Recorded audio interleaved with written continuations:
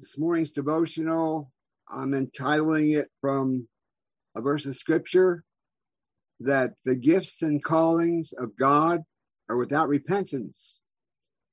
And the text is found in Matthew, the Gospel of Matthew, chapter 20, verses 1 through 16. And the word of God reads, "For the kingdom of heaven is like unto a man that is an householder, which went out early in the morning to hire laborers into his vineyard.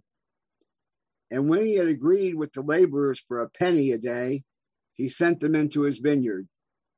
And he went out about the third hour and saw others standing idle in the marketplace.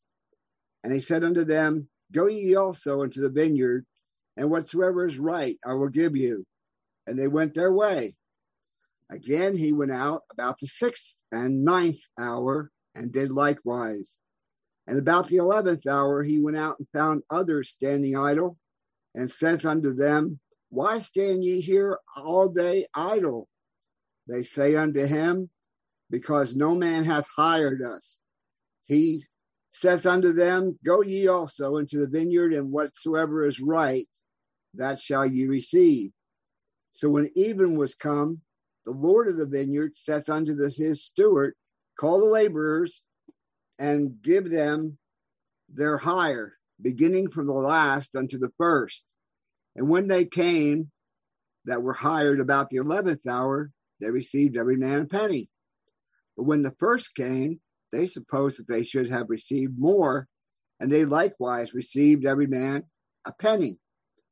And when they had received it, they murmured against the goodman of the house, saying, These last have wrought but 1 hour, and thou hast made them equal unto us, which have borne the burden and heat of the day.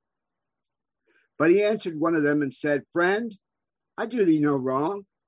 Didst not thou agree with me for a penny? Take that as thine is, and go thy way. I will give unto this last, even as unto thee. Is it not lawful for me to do with what I will with mine own? Is thine eye evil because I am good? So the last shall be first, and the first last.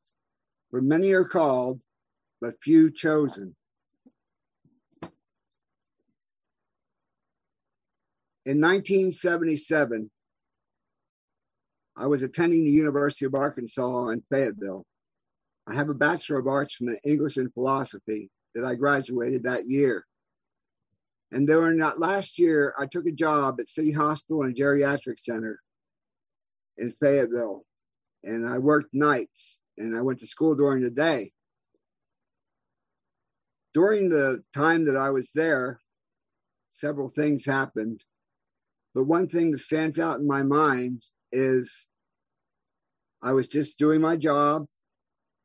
At that time, I was a backslider. I was away from the Lord, one of the many times that I backslid. And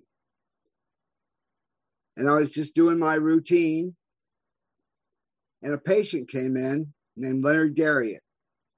And he had a condition where the sac around his heart would fill with fluid. And although he was a patient at City Hospital and Geriatric Center, they would transport him over to Washington Regional Medical Center, relieve the pressure of the fluid around his heart, and then he'd come back as a patient in City Hospital and Geriatric Center. Well, I just did my normal routine there, and he was discharged. And then a little while later, he came back again. And at this time, they gave him the corner room, which had all the windows in it. And everybody in the staff knew that whoever got the corner room wouldn't be alive very long. And so when he came back, the Holy Spirit said to me, You need to ask him if he's a Christian. And I said, No, I don't want to do that. Remember, I was away from the Lord, but the Holy Spirit was still there. He was strong. He was speaking to me. And so we had a back and forth for a little while.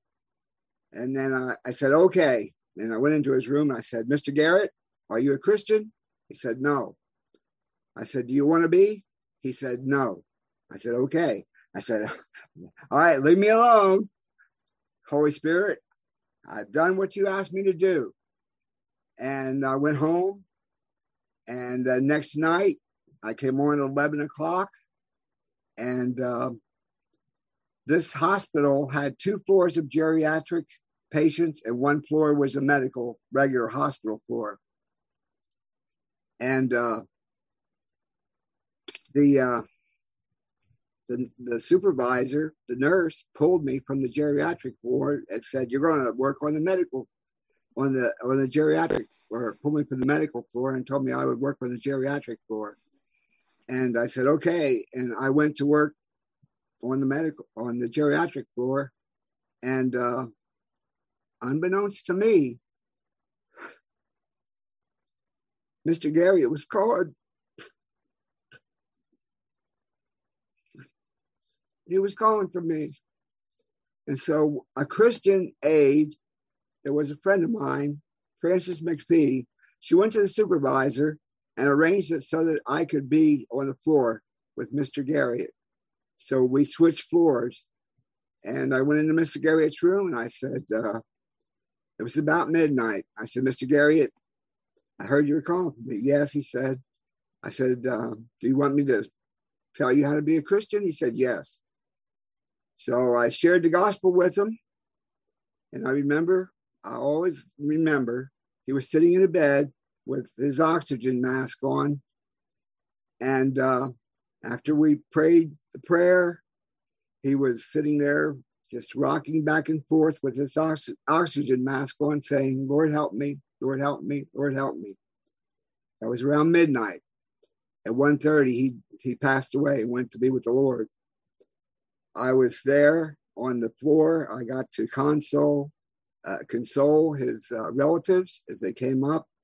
And I also got to preach his funeral. And then, of course, I got back into church with the Lord. The point of this is the gifts and callings of God are without repentance. Even though I had turned away from the Lord, he hadn't turned away from me. The point of it is, another point of it is that the Lord never lets you go. Another illustration of this is that it's never too late. As long as someone's alive, as long as someone's breathing, they can be saved. Don't give up. Don't give up praying for your relatives. Don't give up praying for your friends. Don't give up praying for anyone you know that needs to be saved, because God owns everything we have in this world. He owns the universe. He created it. It's his. It all belongs to him. Everything in this house, everything I say is mine, is actually not mine. It's the Lord's. The only thing that we have is our soul. That's the only thing that is actually ours. And what we do with that soul, the Bible says, what shall a man give in exchange for his soul? You can gain the whole world and lose your soul, and you've lost everything. And that's the same for everyone, everywhere, no matter where they are. So it's never too late, as this parable illustrates. The penny is salvation. And it was given to the first workers, the ones who are saved as an early age. It was given to the middle workers, the ones in midlife, and it was given to the ones at the last hour, the 11th hour, at the end. The penny is salvation. And salvation, as we know, is clearly available to everyone. The other illustration that is brought out, the other application from this, is that God has a purpose, a place, and a people for every single individual alive on this world. He always has, he always will. Your life, my life, was mapped out before the foundation of the world was laid. Jesus Christ as our Savior, that plan was in the midst of eternity, before the foundation of the world was laid, before material creation came into existence. salvation was already settled in God's mind. It was already settled with the Lord Jesus. It was already settled with the Holy Spirit. And so we are where we are because this is exactly where God wants us to be right now at this time. And he has a purpose for me, for you, for our lives that only we can accomplish. He has a place that only we can go to. And he has a people that only we can reach. When God called Jonah to go to Nineveh, Jonah rebelled. He got on a ship that went to the other side of the world, to Tarshish, instead of going to Nineveh. And God took extraordinary measures. A great storm at sea. The ship was about to be capsized. Jonah was asleep. Arise, sleeper, awake. Call upon your God. We're in peril. And God created a special, great fish to transport Jonah to Nineveh. Nobody else could go to Nineveh but Jonah. And nobody else can go where the Lord wants you to go but you. You have a purpose, you have a place, and you have a people. A purpose only you can accomplish, a place only you can go, and a people only you can reach. I firmly believe that. I've always believed that of us as Christians. Nothing happens by chance. Nothing happens by accident. There's no coincidence. There's no luck. There's no fate. But the Lord is guiding our lives every moment of every day, every step of the way.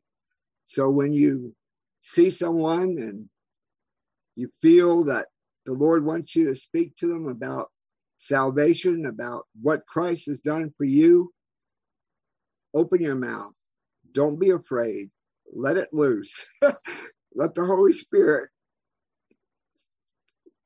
lead you and guide you like he did with me and Leonard Garriott. And I'm told that Mr. Garriott was a master mechanic. He could listen to an engine, and just by listening to the sound of it, he could tell you what was wrong with that engine. He had a wonderful gift from God. And I was in that place. I was in that hospital. I was on that floor. And Frances McPhee, later on, I got to perform and officiate the wedding of her daughter. She had me officiate her wedding. But just realize that God is in control of every moment, every second, every aspect of your life. You are where you are for a purpose. You're there for a reason. None of us are an accident. We're here until our time appointed to leave and be with the Lord. We're here, and the gifts and callings of God are without repentance. So even if you know someone who is backslidden, speak a word to them. Let them know that the Lord is still with them. He's still in control of their life. It's a wonderful fact. It's a glorious thing. I wake up every morning. I say, praise the Lord. I'm here for another day. There's a reason for it. There's a reason I'm not with the Lord right now. So that's my devotion for today. Thank you.